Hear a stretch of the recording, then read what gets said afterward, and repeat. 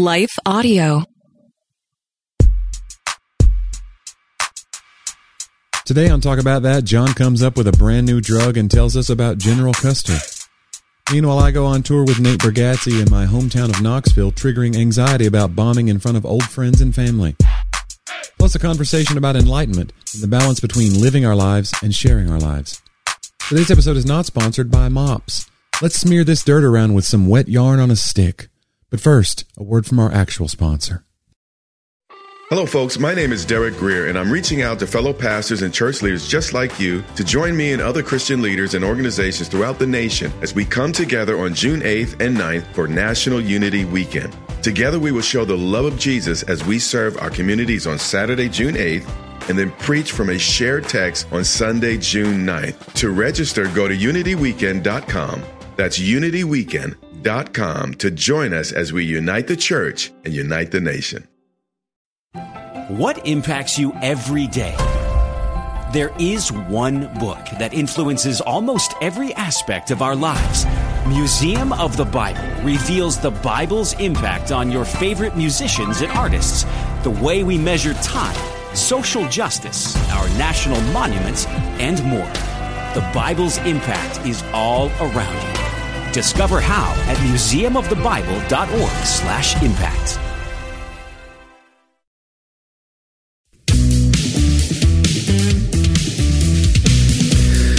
Johnny, it's been a minute, but we should take a little trip down to Bantertown. Let's talk about that. It's been a week. Yeah, we took a week. 2 weeks. It's one of the only weeks we've missed this year. You want to tell everybody why? Whose fault it was? Let's just start with that. Whose fault would you say? Both of us. You think you're going to share it equally? Takes two to tango, John. Well, I've never tangoed. By tango, I mean flake out on our fans. Well, you've been on the road a lot. I have. This has been the busiest time of my entire career, and I'm very grateful for that. But it just means that I have to let some people down, and you're those people. And the people listening to this are those people. But we try to stay pretty faithful to it. I mean, we enjoy doing it is the main reason, but more than that, we just try to be consistent, and I let everyone down. No, you didn't. It's fine. And it's my fault, too, because you actually took equipment for us to record remotely, and I was just like... You were like, let's not. Well, because the stuff I had to do to get ready for that remote process, I was just like, if we were just sitting down and going, now it's fine, it's all set, but that was going to be a little more. You didn't want to do the extra work. Yeah, I'm saying I care about the fans, but enough to do extra work? I don't know, Johnny. We're in your office, and I'm looking in our lovely podcast studio / John's office, and I'm looking at two bicycles. Yeah. They're awesome, like kids' bikes. Uh-huh. And what are those? So these are bikes that are going. So our church is taking care of about 50 children who are part of CASA, court-appointed special advocates. Yeah. Not a part of CASA. They're in the CASA program, or CASA serves them. Yeah. Because that's one of our charities that we promote here. And so we're doing like an angel tree kind of thing where everybody takes a kid to buy for. Well, their parents are somewhere in the court system. Yeah. And so. Yeah, we have the kids have put down sort of their wish list. And so it's tailor-made to who they are. We don't know their names, obviously, but their age, their gender, what they want. They want clothes, they want it. And so these kids asked for a PS5, and you were like, you're getting bikes. Which I thought, look, you make an executive decision sometimes. You got to, yeah. So, we've part of the deal is my mom came on board with us to help with the bikes. Yeah, Curry and I got a couple names, and we're excited. I can't wait to go shopping. Oh, it's fun, man. One of our kids is like, it loves a lot of Paw Patrol, which I don't know anything about Paw Patrol. But I've watched Paw Patrol because of my nephews. Yeah, I've seen an episode or two. Yeah. We're glanced over. But it feels like we're going to be on a Paw Patrol mission. Yeah. To make this kid happy, and I can't wait. Great. It's going to be fun. It'll be great. Yeah, and it's the team, Julie is on staff. She just spearheads a lot of this for us. And our church, our size, to take care of 50 kids. Yeah, that's really fantastic. And most all of them were sponsored almost in the first week that we announced. Yeah, I saw there's a heap of stuff in the sanctuary. We're putting it on the back so people can be reminded and see and celebrate what we're doing. So I love it. Yeah, it's exciting. I think about that sometimes about don't let the left hand know what the right hand is doing. That scripture versus when you give, don't let the left hand know what the right hand is doing. Don't give so people will notice you. But I think people take that out of context sometimes as far as because I get inspired when I hear about somebody doing something. Yeah. Like they might be on social media and then people jump in and be like, oh, you're trying to toot your own horn. But I'm like, no, that's a cool idea. Yeah. I want to be a part of that. So, like, for instance, John Acuff years ago posted that every Christmas Eve or Christmas Day, he'll go out with his family and they go to Waffle House and they tip the waitstaff $100. They give $100 tips to people in there because they have to work on Christmas. And I thought, that's such a cool idea. But you would not believe, now it wasn't like a huge percentage, but it's like 5 or 10 comments underneath. Okay, John, we get it. You're a good person. It's like, no, he really inspired me. And Curry and I do that every year because of that. Because he shared that he does it. And I was like, we got to do that. What a cool, fun tradition. And now someone here, 2 things are going to happen. People are going to go do it. Go get a job at Waffle House. And then we're going to get 5 comments. That say, we get it, John. I thought you were going to say they're going to go get a job at Waffle House and try to be in line to... Just for that one day. For that one day. Yeah, I want to work. I think it's cool, though. And I did a thing so my family founded a ministry when I was a little boy called Agape Outreach Homes. And it's they house and care for mentally ill men in the Knoxville, Tennessee area. And it's a housing and care program, and it's a nonprofit. And it's such a great ministry, and I still believe in it so much. It's in its 40th year. My brother still runs that program. My wife and I were involved in the program before we moved here to pursue ministry. And then I ended up falling into stand-up comedy. But when it was Giving Tuesday last week. Mm-hmm. And so I started like a little fundraiser on my page because I was like, look, I have, a couple 100,000, almost 300,000 followers now. I want to see if we can make a difference. And I don't know how it works like that. I don't know how much the algorithm will let you be seen by all of your people. Is, yeah. But I was trying, and I was like, let me put a $5,000 limit on here, or $5,000 goal, and then I was like, I'm going to match up to that $5,000 and just see. I'll match up to a $5,000 cap of like anybody that gives today. So your gift goes that much farther. And then for that one day, and then I was like, I'm going to make it the whole week. So now it's like, I think the campaign doesn't end. The reason I say that, the campaign doesn't end until the 15th, I think, or the 12th of this month. So this episode, when it goes out today, that campaign is still live. So go to my page and find that. I'll reshare it. Yeah, because we still haven't met the goal, and I'm going to match up to that. So, and look, their website's linked on the comments, agapeoutreachhomes.org, I think it is, or .net. But anyway, Agape Outreach Homes, amazing ministry, and it's a chance for you to really give into something that's good, and I'm going to match as well. That's amazing. So, but again, I'm not saying that to my horn. I really want to make the most impact. That's why I was trying to take advantage of those tools. Sure. But I'm sure there's somebody that's like, here we go. This guy wants everybody to know he's a good. It's like, I don't care. I'm not a good guy. Yeah, guys, he's not. No. I can verify. No. Yeah. That ship has sailed, my friends. Yeah. Yeah. No, and I think it's, we do a thing in staff now, because we have not always done a great job of celebrating what was good or positive. Yeah. We don't like tooting our own horns. It's easy, I think, in all organizations or even in your life at home to just stay busy getting done what's next that has to happen. Yeah. So sometimes we'll sit at the table, okay, guys, I got to leave early today, and we all just start going. And so I've put something into the meeting notes every time that I just call something of a good report. Yeah. Hey, guys, and even if we're in a hurry, it's like, hey, we need to be disciplined to stop. And it's always celebrate wins. Yeah. If you don't what is it? Somebody was talking about that. Dave Barnes had a thing about that, about putting out a new single and a new record that was out, or a new whatever. And he was like, whatever you don't celebrate, you lose. Somebody told him that a long time ago. Whatever you don't stop and celebrate and memorialize, you just lose it, because you're like, well, on to the next. Like, that's okay. And we have a hustle culture. Yeah. So it feels like that's the right thing to do. Yeah. But then you just lose it sometimes. And like I said, you need to celebrate wins. Because sometimes it's like, this job, especially your job, can be heavy. Yeah. So you need to stop and be like, there's some great things happening. Yeah. And we had that talk, because yes, you have to talk about both. Yeah. And I'm trying to get better at that, because the sixes are notorious. It's so funny. There's another writer who's a 6, and we work together on a project for an author. And you get a third 6 in there, your book's going to be a problem. Let me tell you. 3 6s in a room? Get out of here. And the author, we had finished the first draft, and she was sort of she's so kind and was just praising us in text threads. Yeah. To me and her, to the other writer. And we're both like, we don't do well with that. Yeah. Like, we You're don't. deflecting and. Yeah. And I said, how uncomfortable does this? And we had a big laugh, because they're all Enneagram experts, so it was but it's one of those, like, I have to, when I turn falsely humble or want to stay focused on what has to be done, then I actually not only deny myself that, I do deny other people, like to your original point. I deny other people the chance for us to experience this together, because I got so much to do. I'm guilty of that, even though it seems like I'm super engaged on social media now to my followers. A lot of that is people who I have hired to help me do it. Right. Because I am trying to, like, live in the real world, but I'm like, I know that there are people out there that need to find my content. So, hey, cut up this content and put it out. But then they go, hey, we need more stuff of you just, like, being you.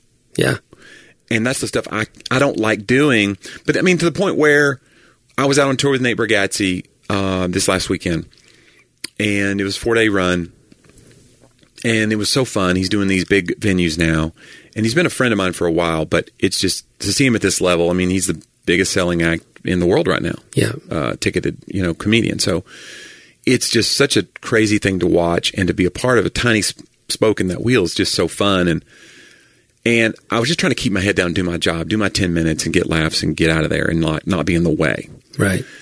And then I was about like in day 3, and I was like, my social media team is going to kill me if I don't start sharing. Right. Like, I should be backstage being like, here's what the bus looks like. And I just don't. I feel like we are doing that stuff, but you're right. That's the kind of stuff people want to be a part of, and I'm not giving. But I just feel corny sometimes. But I need to do more of that, and I've pledged to you, John, I will.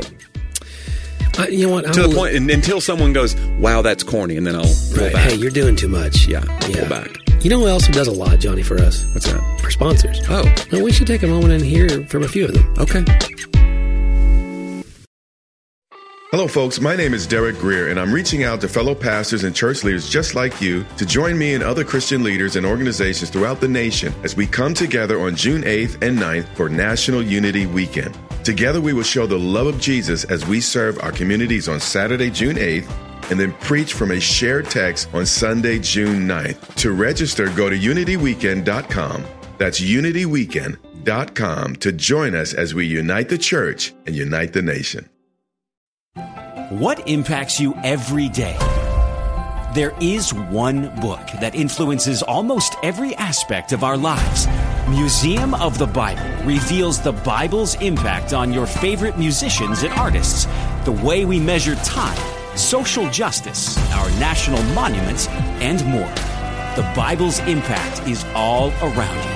Discover how at museumofthebible.org/impact. You. You're so fancy. Behind the scenes, things are happening. Yeah, so your show in Knoxville, at least, Andrew and I came up. Yeah, it was very nice. You drove in. Yeah, it was great. And a few people from this part of Tennessee drove in to see the show. Some faithful listeners, Mary Beth and Josh Lehue, came to the show. Oh, did they really? They were at the 3 p.m. Okay. And they came in, so that was great. And I had a few other podcast listeners that said we're going to be there, or at least they told me after the fact we were there. I don't know who. They were probably there for Nate. Let's be honest.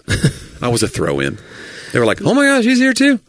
We'll sit. We were going to go take a pee break, but we'll sit.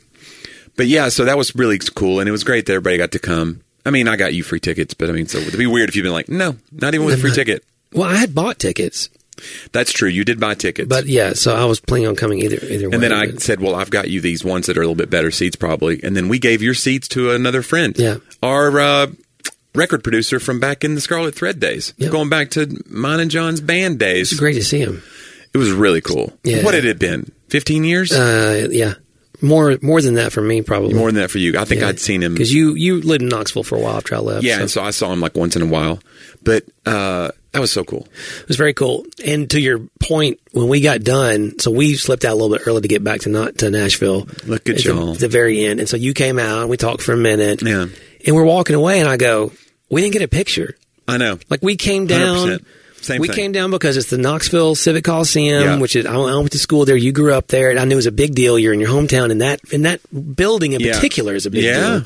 And I was like, here we are in this moment, and not a one of us. It's like you get so caught up not wanting to be the person who has to have a picture of everything to prove it happened. Right. That you don't take a picture of anything. I've had vacations where I took pictures the whole time, and I am more likely now to not. Yeah, it's like that extreme, like you can't, there's no balance there. Because even Travis texted me, by the way. He texted me later. He was like, dude, I'm so proud of you. He texted me a couple times. He was like, I'm overwhelmed by how, like, proud I am of you. It was really, really sweet what he said. But then he was like, why didn't we get a picture? What's wrong with us? I mean, it's crazy. We were right there. And it was so cool that he came down because he said, I'm going to come find you. He was at his seats, whatever you'd bought, some nosebleeds, awful seats that you had. And then I gave you the good seats. And so he had those seats now. So I go, well, I'm down on the floor with John right now. Come down. So he walked down, and so we all got to kind of reunite at the same time, our record producer. So that was kind of neat. Yeah.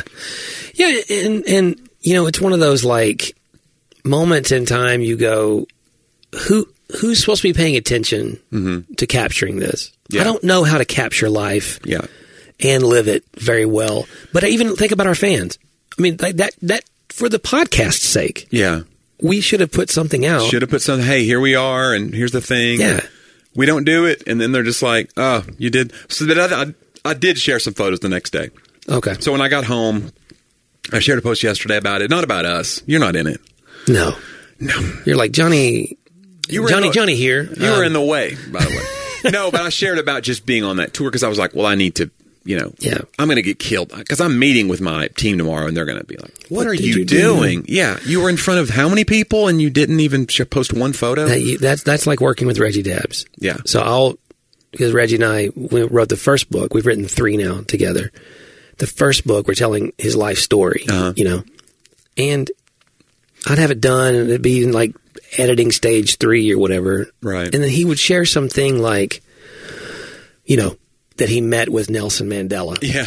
That Mandela sent a helicopter to pick him up. Right. He didn't even know where he was going and went to some remote mountaintop house to meet with Mandela. Right. We call that the Mandela effect. No, that's not what that is. That's a different thing. And I'm like, Reggie, how in the world did we do 50 hours of interviews or whatever, and you failed to mention? Yeah. Or he'll hang out. He just has so many of those stories that he's like, oh, that one slipped through there. Yeah, I probably should have told you. Remember that time I met the president or whatever? You're like, dude. Yeah. It's not just that he met him. Right. Because, it'd be that someone they summoned him. Someone sent a helicopter or So no one's ever summoned me. I would like to be summoned. That'd be nice. Not like from beyond, like an incantation. No, but like I've done that. Just send for me. Just send for me in particular. Not like, hey, we need a comedian. Here's a list of comedians. He looks okay. Right. Like that's how I normally get hired. That's how it's happening now. That's how it normally. That's how you chose for the podcast. You were like, all right, I got friends. Ugh. This is the one that annoys me the least. Maybe. I just thought the annoying would bring more fans. I give it 1 month. But I've never been specifically like, we got to have that guy or no one. Yeah. Like that's Reggie. Reggie's got that kind of appeal. He does. It's crazy. And when I speak with him, that's very, I embrace it. I just say it. Yeah. Because I don't have that sort of presence. Being one of one is, when you see it, like just having worked with Nate this weekend, we were talking about him today at lunch, like his style is so unique and what he is experiencing in the comedy world right now is so unique. And it's because of his skill set. He's one of one. Yeah. He writes differently than anybody I've ever been around. His process is different. The way he makes an audience feel is different. Yeah. The laughs he is getting, even though I was getting big laughs, he gets a laugh that's different than my laugh. The way it's happening. Yeah. We called it, a buddy of mine was talking about how he jabs. He jabs you to death. Yeah. Whereas I'm like, set up, boom. Right. And that's kind of traditional comedy. Nate has really kind of turned it on its head. And so it's fascinating to watch him work and see his process, a little bit of it. So it's kind of interesting to be on the inside. But I was trying to stay, to your point about the social media stuff, I just feel like I don't want to be I was still feeling out the dance of that chemistry of like, I don't want to be in the way. And I don't want to be like, I'm taking advantage of this opportunity to make a name for myself. Right. While it's silly not to take some of the heat and be like, hey, I'm here because they chose me and this is great. But also, I'm here on Nate's tour. Right. But I'm afraid to post anything. Sometimes it's like, all right, is it going to look like I'm being opportunistic? It's like, all right, your fans want to know where you are. Right. So I got to strike that balance. I'm gonna find it. I'm going to get there. I don't know if you will, but that's okay. It's I'll get there. I'm okay if you don't. How about that? Okay. A real friend's just like, cool, whatever you want to do. I just want to live to regret it. I just want to be like the last 20 years of my life. Why didn't I? More of those. Yeah. Do you think you live with more regrets of what you didn't do versus what you did do? Like, are you one of those people? Because that's the whole old quote. You always regret more what you didn't do than what you did do. That's the quote of a person that had a lot of sins of commission versus omission. They were like, well, look, I did a lot of stuff. Imagine what I didn't do. Right. I could have shot 10 people. I only shot 5. Like, that's not I think that being counterphobic, it's funny, even where I'm praying right now in my life, I've always gone after, if I have a dream or a goal or a fear even, my counterphobia causes me to just go try to conquer. Yeah. You knew that about me when we met, you know.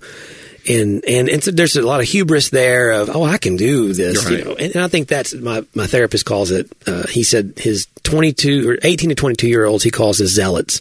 Yeah, it's part of just the way your brain works right then. Okay, is that they like I remember coming home. My dad was a pastor for God knows how many years, and I wasn't like trying to convert him or something, but I had learned things that you're now testing people who are ahead of you. Yeah. Like, are you sure that you know about this, And that's just the zealots, it's what they do. And I think that some people, they continue with that. And I look at it and go, I had to be trained not to think I could do everything or not to go try everything. Yeah. And I kind of now, I'm at a place where it's still in me to just go, I'll do that. I'll do that. Like I'm looking at things right now educationally. I've been doing this for 15 years. I want to go back to school. Yeah. And then I don't. And then I do and I don't. And then I look at the price and I look at this. And then I look at return on investment. I'm like, well, what is that really going to help me with? Well, what if, and then I'm in my head about, am I trying to make a backup plan to ministry? Is that what I'm doing for security purposes? The committee inside of my head is going. Right. Second guessing your motivations is big. I think it's big for people who are raised the way we were raised. Always imagining that there is an evil intent that's hiding and lurking behind every ambitious decision.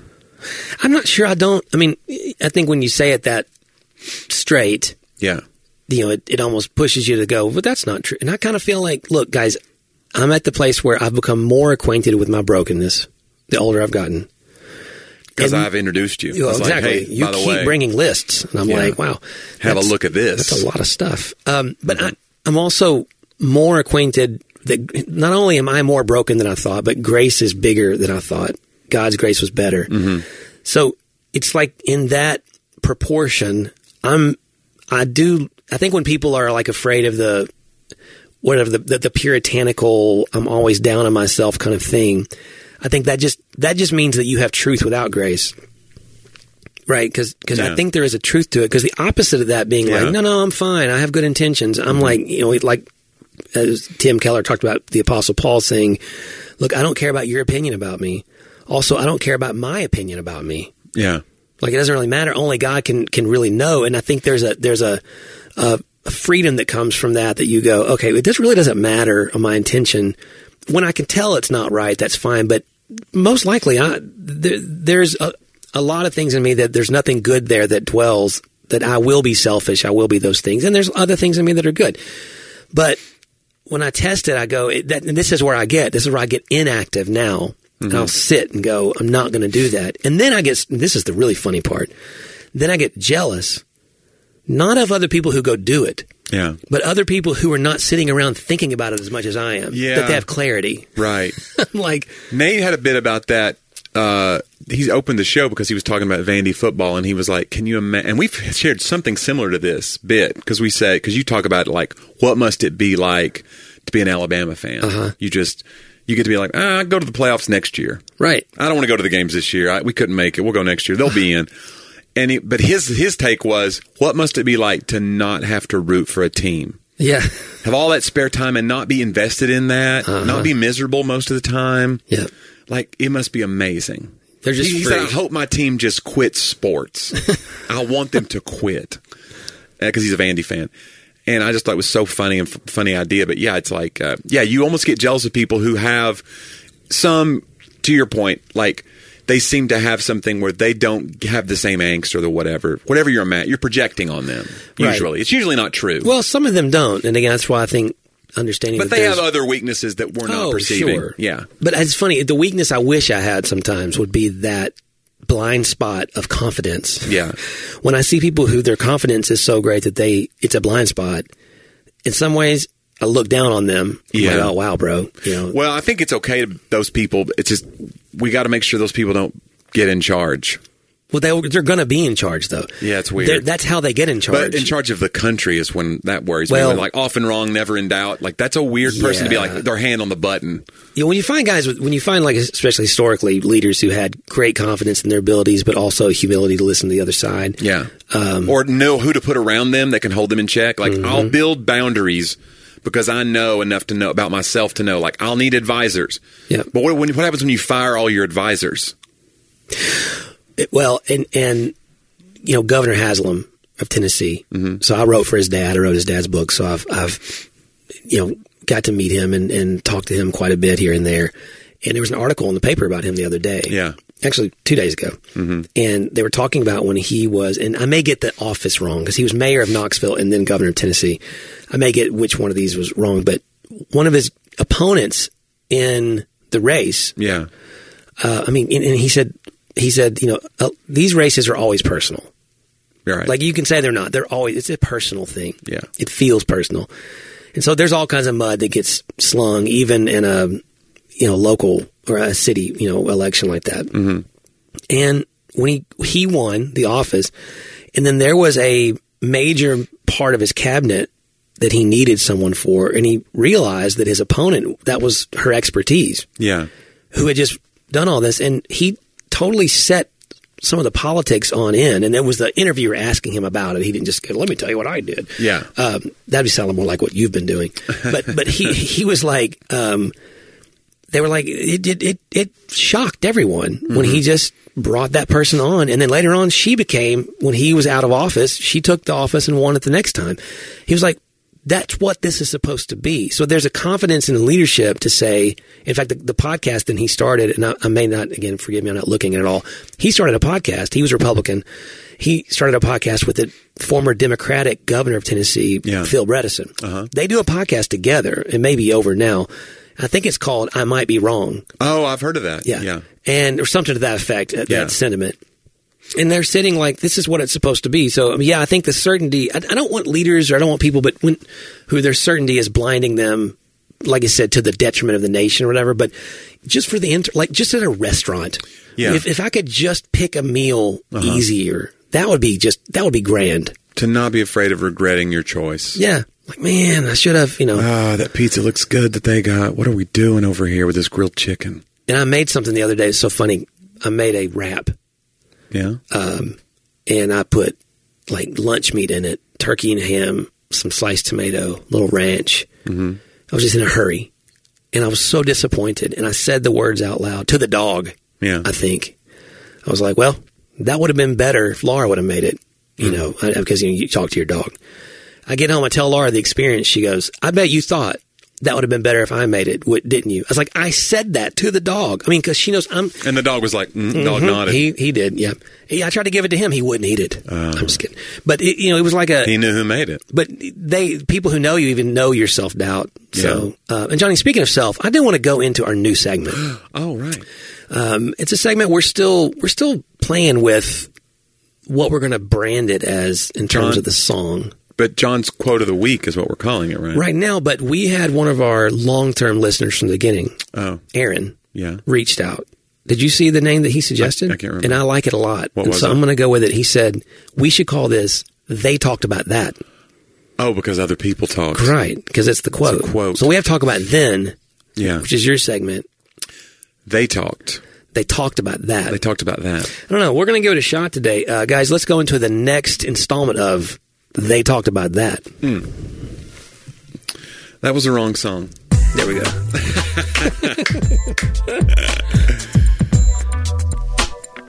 It's like a well-oiled machine around here. All of the trouble to get that all programmed. You did, and you hit the wrong button. Yeah. So, actually going to be, it is a person. Okay. But there's an interesting story here.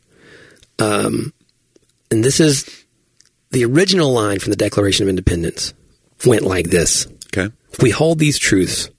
to be sacred and undeniable, that all men are created equal. We hold these truths to be sacred and undeniable. And so that was one of the early drafts that Jefferson made. And Jefferson sent it to Ben Franklin, who suggested take out sacred and undeniable and replace it with what we now know. So we hold these truths to be self-evident. Yeah. And I've been reading this book, and I've been talking about, I finished it on vacation. It was unbelievable. But the Enlightenment process, wherein someone would think that self-evident things are even possible, is something we take for granted. Like, and it's imminent. IMM. It's spelled like imminent, but pronounced differently. It's got an A. And imminent means within oneself. Okay. And so within the bounds of oneself, you begin to believe that, this can be known by me. Right? Like, if I see this as it is, then that is good. Like, I can come to this conclusion. Right. Versus a transcendental way of seeing, whether it's truth or philosophy, which says, I can learn things, but they can't be contained within me. Yeah. Like, there's a universe, right? There's a higher power, however you want to say it. But there's something out there that I don't assume that my understanding of it, of how truth or reality works, that my understanding of it somehow contributes to the conversation about it. Like, maybe I stumble upon it, but I'll never be able to fully contain it. And it just was so fascinating to me, but how you can see in this document that shift of thinking. Or just the one was thinking one way and one was thinking another way. They were looking at it the same problem in a different way, right? I think the point the author's kind of making is, like, what they really did in that document is they put out sacred and undeniable truths. Right. Sacred meaning like they're connected to something higher here. And these are a mixed bag of religious people. Like, this is not, some of them are very irreligious. You know, you think about deists, you think about people who are, it's not like they're what we could think of as evangelical Christians on that front. But they do believe that what they're establishing, and guys, hear me, I'm not saying the country was founded as a Christian nation and all those things. Okay. I think what we're saying is they felt like these truths, all men are created equal, right? They're endowed by their creator with these inalienable rights, that they felt that there was a higher purpose to that. But then they have now stated that higher purpose to be self-evident, that you can get this, right? This should make sense to you. And what we don't, and where you go now downstream 250 years, the downstream effect of that, and even into Protestantism, right? So, which was already obviously in place here in 1776. But the idea, and the author talks about, like, Martin Luther, who's nailing his 95 Theses to this door. Right. We kind of think, it's the 95 theological statements he made that were so revolutionary. And certainly I think that they were. But he says, actually, the modern Western mind is not thinking what was really most revolutionary, because we don't have a concept of it. We just think, well, of course it's self-evident. Martin Luther, he goes, the idea that, he said, there were lots of priests in the Catholic Church who were calling out the abuses and the indulgences. We act like as if no one was saying anything until Martin Luther. He's like, there's lots of reformers from within. What was revolutionary is that he said, on my own, I've studied the Bible, and not just because everybody couldn't read Latin or those kinds of things, but like, I have now come to the conclusion, outside of the church's authority or the church's history or the church's, agency, that on my own, I can tell you that that's wrong, and that I now trust in this way of seeing it. And so it's not whether he was right or wrong. It's that, whoa, bro, you came up with that on your own. We don't have a concept in that sort of way. And now that's the only way we do it now. Right. Like, now it's especially if you're thinking of religious things, you move through the world. Think about how many people, we call it church shopping. Yeah. Right. And I think there's a time and a place to do that. I'm not bashing it. And if you're currently shopping, check out the head on out to churchofthegrove.com. But like, if you if you like recognize that at Ephesus, you didn't church shop because there was only one choice, right? Yeah. And so, but somewhere along the line, it's not just about. That had to be a bummer for those people. I got to move cities now, right? You don't like your church to do this, but like that idea of we think it as our self-evident right, to not. Yes, you have a right to choose what church you go to. That's the country's certainly built upon that idea. But there's something deeper than that. You're saying that I can't understand and judge theology as what's best or not best, or orthopraxy, like what's happening in this church. It's not that we just go, I have a different preference. Most people, it's not just a preference for them. Right. It's a strong belief that's self-evident to them. And if you go, this place doesn't line up with my values, I'm moving on. Right. And the idea that my values exist apart from the big C church values. And that we're all okay with that now. But that was revolutionary. Right, it wasn't okay then. Right. And it's not just because they were trying to keep you in line necessarily. Certainly abuses and all those things to Middle Ages and all that, and especially in the Catholic tradition. But he even makes the point that the Protestant tradition now set us on that course. And it's great, and reform needed to happen. A lot of good reformation. Also now, we live in a Reformation mindset in that I'm always reforming now this experience. I'm now looking for what you're not doing right. Yeah. Because I believe I have the right to bring my 95 theological takes on this. They may be right. It's not about with them being right or wrong. It's that immanence, right? That self-evidence. So do you think it's good or bad? That ongoing, modern eyes might call it deconstructionism, like where we're constantly... we always feel like a reformer, and some people feel like reformers and they're not. They're just critics. Well, that's the thing for me. Whenever you have 95 theological takes on the church you just visited, but you don't really know a lot about theology, that's what a lot of it is. It's really preference, or it's. And this sounds like an elitist take. Forgive me, because I'm not either. I have to be self-evident to say what I'm saying. Yeah. You know what I'm saying? Like, you can't, in the modern mind, can't speak from outside of this perspective because we were born into this perspective now. So it's a foreign now concept the other way. But I think to answer your question, I think it's both and. I mean, I think... That feels like a real cop-out answer, and I expected nothing less. Well, yeah. I think it's a matter of, like, all we know is your personal relationship with Jesus. Like, that's language for us that you actually don't find in Scripture, though it is leading personal. But they're being written to churches, like, right? These stories are not written to individuals except the book of Luke, and some might say that was a pseudonym he was writing to that represented grander things. But most cases it's being written to Timothy is a letter, right? It's written to a person, but he's supposed to read it to the church in places. So there's a collective, I think, that we've lost, is my point. We're offended by the collective, and the collective, we don't know how to deal with the diversity of thoughts within it. And so we can just say, well, that's not right. I was taught differently or whatever. And I think that's good to own it. But what we do have as a result is 1,500 churches on every street corner who have a little now self-evident truth. Dividing line, hair-splitting thing that they're doing. That for us feels big. We nailed it. Yeah. Whatever it is, we nailed it. And it's like, guys, this is self-evident. Like, everyone can see this, right? Instead of it being sacred and undeniable, which would say, maybe I can't understand. That goes back to the certainty, right?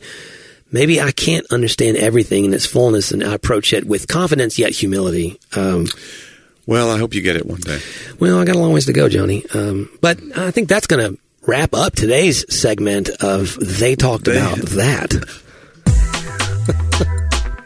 You hit the right button. I hit the right button this time. Congratulations. Yeah. Oh, boy, John. What do you think about the song today? I like this one's getting there. I think we're getting there. It's a little modern for an old quote.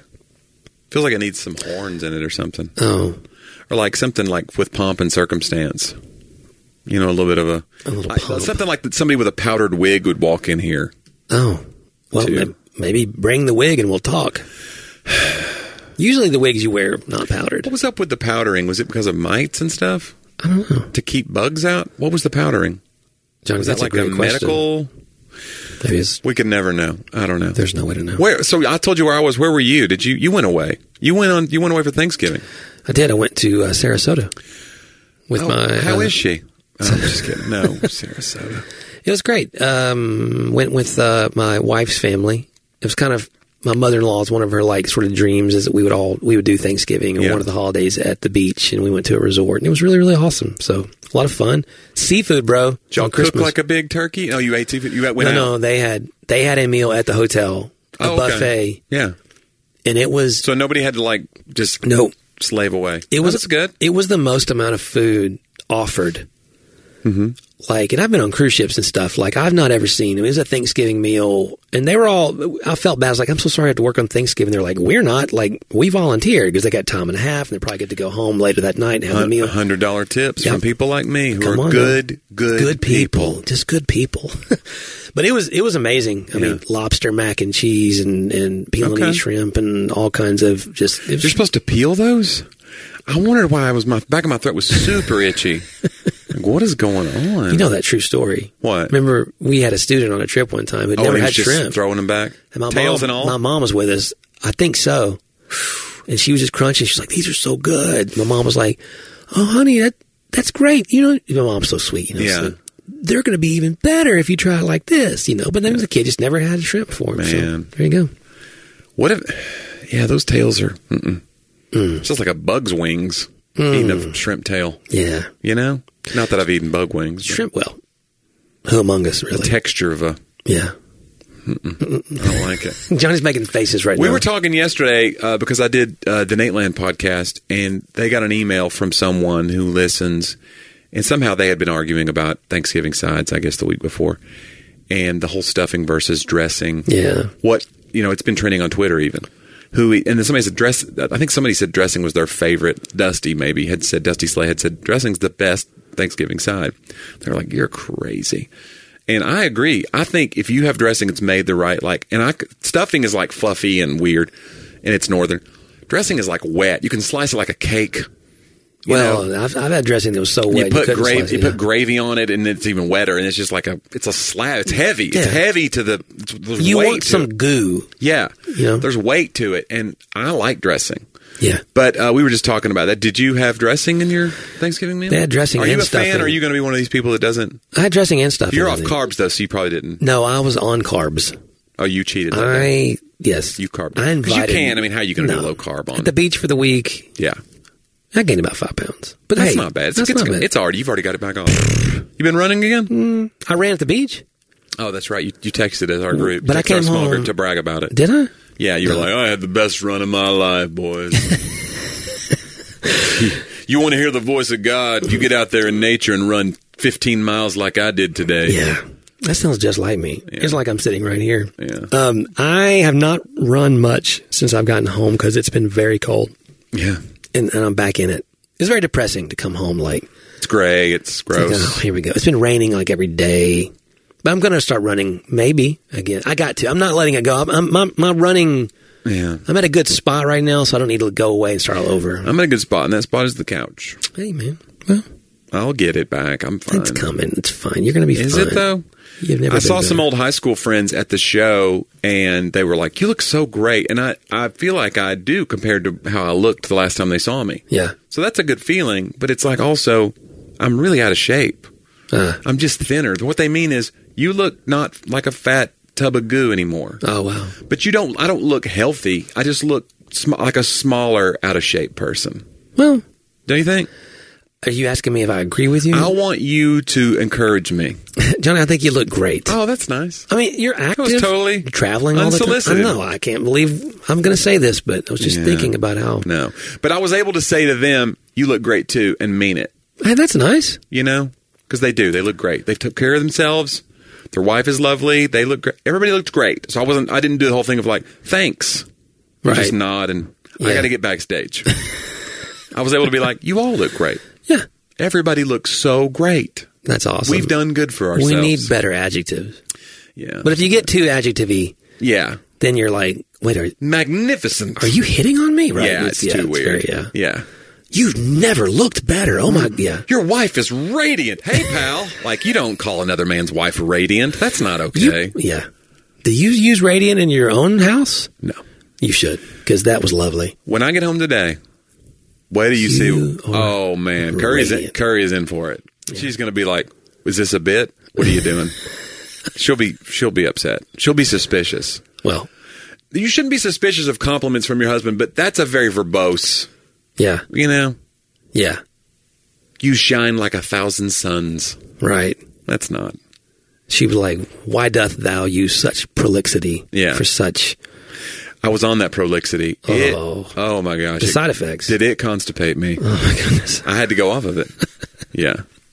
It would be great if it was like there was a medicine called prolixity for something related to like speech issues, you know what I'm saying? All right. That would be... And most people wouldn't get that. It helps you not stutter or whatever. Right. I take prolixity. Yeah.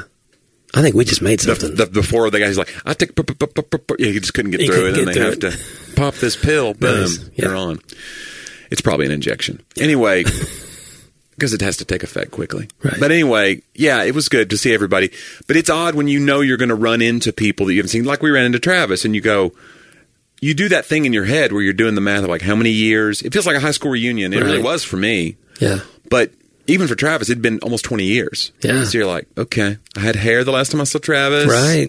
But you look good without hair. And you know what I'm saying? You were a little like rounder, doughier even then. Like you're leaner probably than you were when we did the record. I was doughier. That's fair. Oh, there's a picture. Where is it?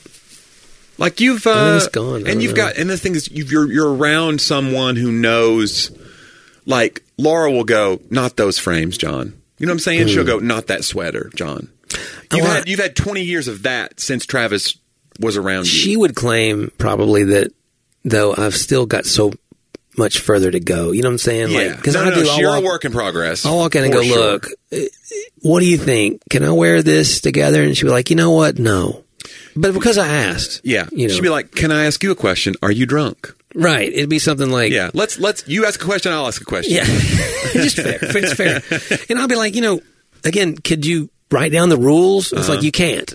You can't write down the rules because they only... Nobody knows the rules. Well, she knows them. Yeah. But she's not going to reveal from whence they come. Nate got this great... when you're at Saturday Night Live, which Nate did, they give you these... They take picture of you in these clothes. They have the best wardrobe department at, that studio. Yeah. And they put all these wild outfits on you, and they take a photo shoot of you, and they show your photos in these photo shoots between the commercial breaks. Yeah. And they're amazing. They're action shots, and you're wearing these clothes that you don't have because they put you on them.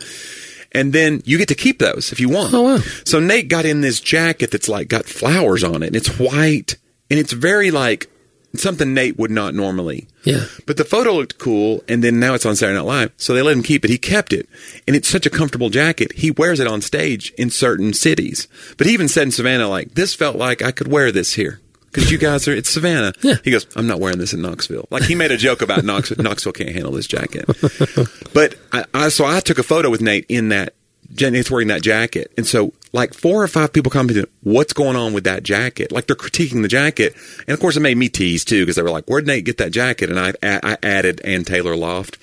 But but I could never do that. Like, I don't know the rules. Like, Nate's at a level, I think, now where he's just like, I'm going to take more risks. I feel, you and I have talked about, we don't take risks. No. I don't feel like I'm allowed to wear, red roses on my white jacket. No, I mean, I'm allowed. Yeah. But it won't work. No. You know what I'm saying? We could do it. We have the freedom. Yes. But we don't. We don't have the freedom to be, like, I'm not free enough from the critique. My inner critique is going to keep, I'll be like, you know what? Back to simple black jacket. Yeah. Which is what I wore on stage. Yeah. And you look great. Thank you. I'm going to tell you, hey, Johnny. There are roses on the inside. In my heart. Johnny had roses in his heart. Yeah. I will say this. It was one of the best. I mean, I know it was only 10 minutes for you. It was one of the best sets I've ever seen you do. Oh, it's nice. It was so good. I mean, and that's the truth. I felt good, and this was my third rep in front of that, that arena. And so I felt like I knew the stage a little bit better, and I was just, I knew what to expect. It got really dark. Like, they darkened the room perfect. Yeah. So it's just like the spotlight blinds you so much that you can't see them if you wanted to, which is where I like it. I do not like seeing the crowd. I want to hear them. So I'm listening for how well I'm doing. Yeah. So I listened. I was like, I think I'm doing okay. This sounds like about 60% of these people are laughing. Well, 60 is okay. That's what's funny is I'm sitting out there in the crowd, and so I'm listening. This is just like it was at AGT when I was out in that crowd. Like, I'm listening to people who don't know that I know you. Yeah. I'm always paying attention to what they're saying, what they're laughing at, and they were getting every bit of it, laughing at it, That's good. You weren't having to elbow anybody and hey, be like, you get hey. it? Yeah. That's my buddy up there. Are you not hearing? Well, okay. My father-in-law came, and he's 83. Wow. They sat close. They were on like row 13. Yeah. And he I told him, take a nap. I said, please take a nap, because it's a 7 o'clock show. And, we're going to be here till 9. And his bedtime's 8 usually. Yeah. And so he was just like, it'll be good. And Curry said that he grinned. He chuckled a few times, but said that like towards the end he was fighting it. He was doing the nod and the thing, or he would hear like a loud noise from the crowd and it would jar him back. It was like, I'm in a public place with 5,000 people. Right. But he said he enjoyed it. Well, I just hope he was proud. The thing is, the thing about that is, I like to imagine him going to the senior center and bragging about me. Yeah. That's like a weird. Like, I want that. I don't know why I want it, and I don't need that. I don't deserve that, but that would be cool. Like, if you go, well, my son-in-law just over here. He's just talking to me. They're like speak up! The idea they're doing a puzzle, and he's like, talking, well, I gotta go. I gotta leave early. I'm heading over to my 5,000 people are coming to not see my son-in-law, but he'll be there also telling jokes, that kind of thing. Yeah. You can't really brag because it wasn't my show, but you can say, like, he was a part of it. You could brag. He could. And if he's listening to this, and you didn't brag about me, Dad, you're dead to me.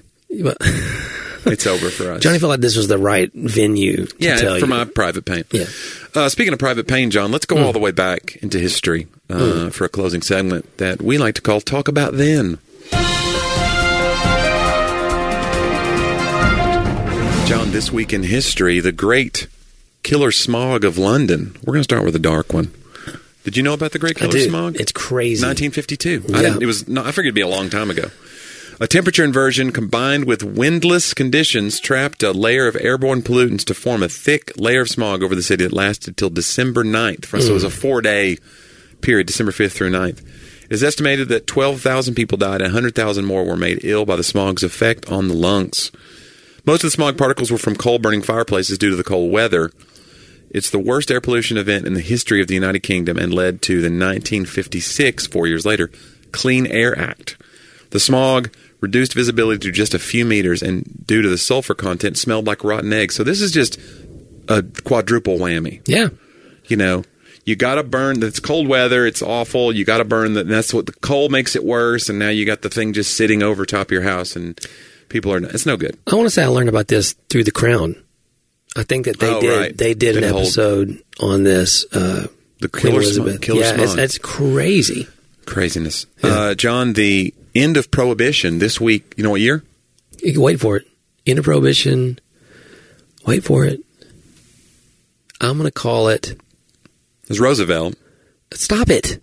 What? It was as late as 1937? 33. Oh. Prohibition is repealed when Utah became the 36th state to ratify the 21st Amendment, giving it the necessary 75% of states. You know that? That's what did it. Utah put them over the top. Yeah.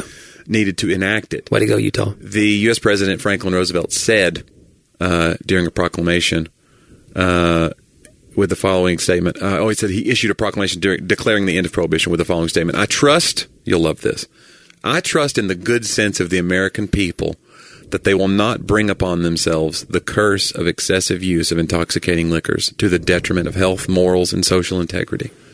So basically he was saying, look, we're going to put it in the hands of the people, but I trust that people aren't going to go too far with this. And, that's the thing is like boundaries are important, but also we're going to stay out of this one because otherwise it's fascism. He realized that basically Prohibition was fascism, right? Yeah. I mean, it's not like any other democratic society was doing that I know of. Yeah. But it's funny to think about him saying that, and then there probably was eye rolls even when he said it, because it's like, well, yeah, but there's drunkenness. There's people who will take that and run with it and live their life away. Just as many drunk people during Prohibition, because it was just they found a way. Yeah. If anything, it probably had more people with problems because when you do... You had shame on it, too. Right. You had shame and, You make something forbidden, you just got to do it, so... That's why I eat cat food, because you're not supposed to. Society says, what are you doing? And I'm like, I like those tiny cans. And then you peel back the fancy feast, you that first whiff of it, you're like, this is going to be so good. But society would say, Johnny, don't do that. Right. And I would say, hey, stay out of my business. Right. Then you realize society... Then I batter a little ball around the room. I get on my back, and it's unbelievable. It's so good. So that's what you're right. So to your point, let's stay out of people's business and let them eat cat food. All right, John. Just exactly what I said. This week, 1848, something happened in California. Gold Rush. The Gold Rush.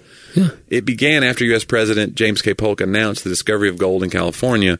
Gold was discovered by James Marshall on Sutter's Mill the previous January. Over 300,000 people, known as 49ers from the year 1849, would go to California to seek their fortune, and many of them, it would not work out for. No.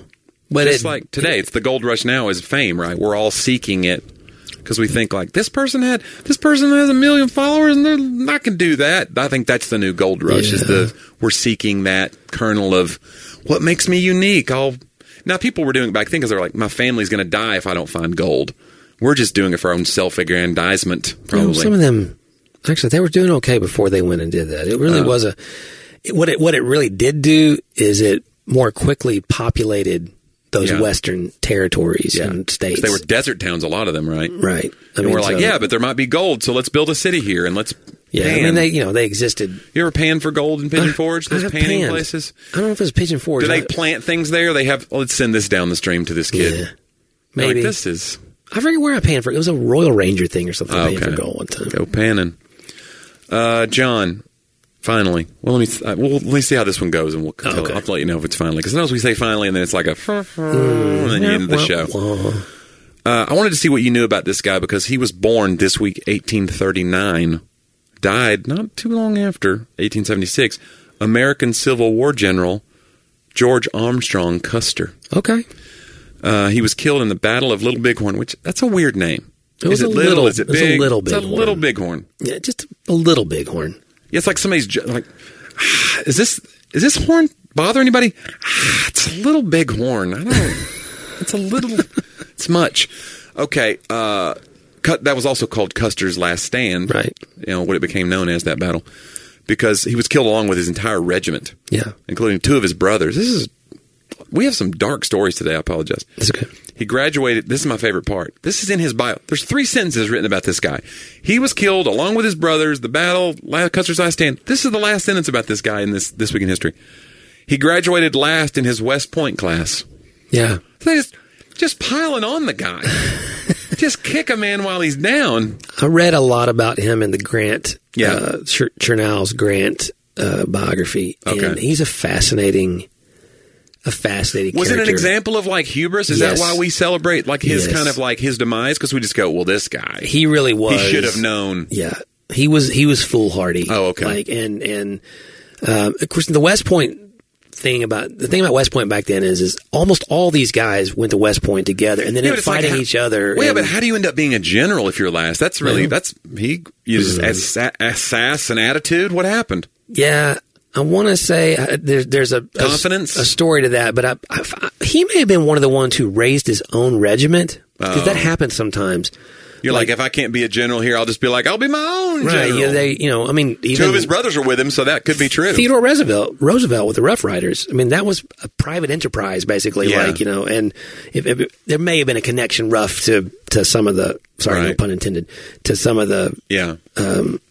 Like militia or whatever there. But if I remember correctly, I think he may have risen through the ranks because he was rich and had kind of, made his own way a little bit. But I could be wrong about that. It's interesting to start your own regiment to become a general. You're like, I'll just do my own thing. I think today that would be Zuckerberg. Remember, he couldn't make friends at Harvard. Mm-hmm. So he's like, I'll start this friend website. And I'll leave people out that I don't, and we'll just I'll use it to make friends and meet girls, and that became Facebook. Like if you ever watch The Social Network, it's a really insecure dude that started this. So it's yet to be seen if what will be his last stand. But Zuckerberg's still out there. He's still out there. We're still at his beck and call, his whims, John. He's still. Listen, I'm shocked still. Do you foresee a backlash, a analog backlash, because we know this is killing us? I really hope so. And I was talking to somebody about it the other day about, I have friends. I think I've talked about it before. My friend Marty, his daughter Sunny, she's one of those kids who, when she was 15, she would look at her dad and be like, I hate this generation that I'm born in. Guys don't look you in the eye. We can't stop looking at our phones. Every boy I date's addicted to porn. Like, she was one of those kids that was like, get me out of this timeline. And I think if enough of those get together, we're going to see some weird, like, Luddite. I hope it doesn't go so far as to be like, let's tear down all the systems. Right. Because there's been a lot of progress. But I could see, like, a little bit of a Luddite tradition where they go, like, hey, this is killing us. We're going to go do the Thoreau thing and go live in the woods and live deeply and suck the marrow out of life. I can see that. You see people go to be naturalists. Yeah. Usually naturalists is equated with, like, nudity, though. Like, well, I'm a naturalist. Okay, buddy. Stay away from me. Like all natural. All natural. Yeah. But I could see people, like, getting back to nature. You see people, like, feel a connection with nature, and they go, turn off your phones. I remember when we were in Bolivia on a missions trip, and our tech director at the time, and now our dear friend Jeffrey, Emmy Award-winning Jeffrey Holland, he talked about it because we had no cell service. The infrastructure just wasn't there in Bolivia at the time we were there, so we were, like, without Wi-Fi for a lot of that trip. And so it forced us to have these deep conversations around the dinner table and play games, like board games. And he was like, I look back now, that was incredible. This is somebody who was, like, wired in from birth, basically, his generation. So it was, even he was like, oh, and then of course it doesn't take you long to get sucked right back into technology and see you see the good side of it, but the downside you kind of gloss over. But yeah, when you get away from it for a minute. So maybe there'll be a backlash. I don't want it to be so crazy that we're just like, let's take down the banking system to show that, like, let's reset the whole, like, that's first of all, it's illegal, John, and you shouldn't even talk that way. Guys, I just want to take down the banking system. Is that so much to ask for? I just want to be remembered. Hey, speaking of, I did look up Custer because I figured I misspoke, and I did. Yeah. So he, by the way, not only was he last in his class, he was a lazy student. Wow. Nearly expelled. Several times. Racked up, get this, 726 demerits. This is my kind of guy, honestly. Yeah. I mean, I relate more to him than any other general that I've ever heard of. Well, I got demerits. Like I said, they needed soldiers, even though he was commissioned as second lieutenant. Yeah. And the deal was, when I say he didn't raise his own, but eventually he was put in charge. He was brigadier general of volunteers of a volunteer Michigan cavalry brigade. And then soon after, he began sporting an unusual and flamboyant uniform, which brought him even more attention. So he was like this media hound. Right. Like he wanted, so the whole Bighorn, the Battle of Little Bighorn, like he wanted that. He had promoted. Yeah, it was like, I want Holyfield. Yeah. He was Don King. Yep. And flamboyant, and it's a clickbait. He was like, he was wanting the papers to write about him. And the papers were a big deal back then in terms of what's happening in that. I mean, the media has always had that sort of... Well, he's not been forgotten. No, but not for what he wanted. And isn't that just like our lives? Won't that preach? It can. Listeners, we hope you remember us. See how I like that. See how I wrapped it? That was a good one. Okay. I watched how the master did it. We hope you remember to go to our website. John, what is it? Talk about that podcast.com. You can click on a couple of different links there. You can see all the archived episodes, first of all, over 280 something. Yeah. If you go to the top right, that's where you can support the show. We love our supporters. Thanks to our patrons. And you get free things from us, including ad-free content. And then if you go to the bottom right, there's a little voice bubble, and that's how you send us a note. We get so many cool notes from our listeners now. And it's great to kind of hear what you guys wanted to hear us talk about, or what you enjoyed, what you hated. We throw those away. Right. But because we can't handle any criticism of any kind. It hurts. We're very sensitive and thin-skinned people. Yeah. But send us a note. By the way, leave a review on your favorite podcast app. That helps people find the show. And leave a 5-star review if you'd like. We had a 5-star review, Johnny. It's probably worth reading. Oh, sure. A recent one. Let's do it. It's called, the title is Better Than All the Rest. Wow. Exclamation point. Was it Tina Turner? Simply the best. I was like, wow. And I don't know who it was that left it, but they said, this is by far my favorite podcast. Okay. I'm working backward to listen to all the podcasts, and I am in 2019 currently. So she's gone back. Wow. Pretty far. I listen daily to get caught up. I'm dying to be on your show. On your show and help you with all the answers I yell at the podcast. So I mean, she's a part. Like, this is right. The real listeners are yelling at the podcast. We still need to do the live show just because I think that would happen. Yeah. It would be like pro wrestling. People would be unable to contain themselves. It would be unbelievable. I'm a full-time wife and homeschooling mom of 4 and a part-time triple board certified physician. This is smart people listening to us. Yeah. 2 really hard jobs there. Yeah. And this show appeals to my need for humor and deep theological discussions. These guys get it. You know what? I think she gets it. Like, I'm feeling... Did you write this? Be honest with me, John. She said, I found Johnny at Dry Bar and found the podcast through Johnny's social, so please keep up the great work. So, number one, that whole thing you said earlier about not posting social stuff, I need you to do it more. Okay. Because, again, she's getting it. You know what? These Luddites out here, they're a problem, and we got to stop them. I don't know what I was saying before about hoping that people shut down and go move away from technology, because clearly, Ryan, this is what we need. The algorithm knows best. Yeah. Let's find the balance. Okay. I want my fans to know about the show and people to find us. Our friends. I call them friends. Not fans. You call them fans. I call them friends. I don't think I've ever... Confidants. Colleagues. John, if you threw a party and invited everyone you knew, you would see the biggest gift would be from me. And the card attached would say, thanks for listening to the podcast. No, but we think of you as friends, and it means a lot. And thanks for... But yes, I'm going to I need to share more of my life. I need to... Because that's what they always say. They go, listen, my people who try to manage my socials, they're your people now. They're my people. Oh, my gosh. No, I'm saying I literally have people that I hire to tell me what to do. And they go, Johnny, there's only one you, and they want to see you. And you got to be you. And I'm like, oh, boy. Like, I've been trying to get away from that. Right. I'm like, no, if I show them the real me, you don't understand. Yeah. Yeah. I wouldn't show them the real you. Right. Just enough for them to keep listening to the podcast. Curated, honed myself. Yeah. I mean, maybe Photoshop a little bit. On it. Like, both metaphorically and literally. So, yeah. Yeah. Yeah, check it out, guys. Do follow Johnny on socials, JONNIEW. That's at Johnny W. We just added 12 new tour dates in 2024, and they are opening for Nate Bargatze. Wow. That's awesome, man. Some more arenas with Nate. So look for tickets for those shows, because there's still some tickets available. And you do not want to miss these shows, because I'm doing time, and then Nate's doing his new hour, which is fantastic. He was unbelievable. He's getting ready for his new Netflix taping, and you want to see this hour live. Yeah, it was amazing. So, yeah, go check him out, man. And guys, we're so glad you listen to us every week. We sure appreciate it. We'll see you next week on Talk About That.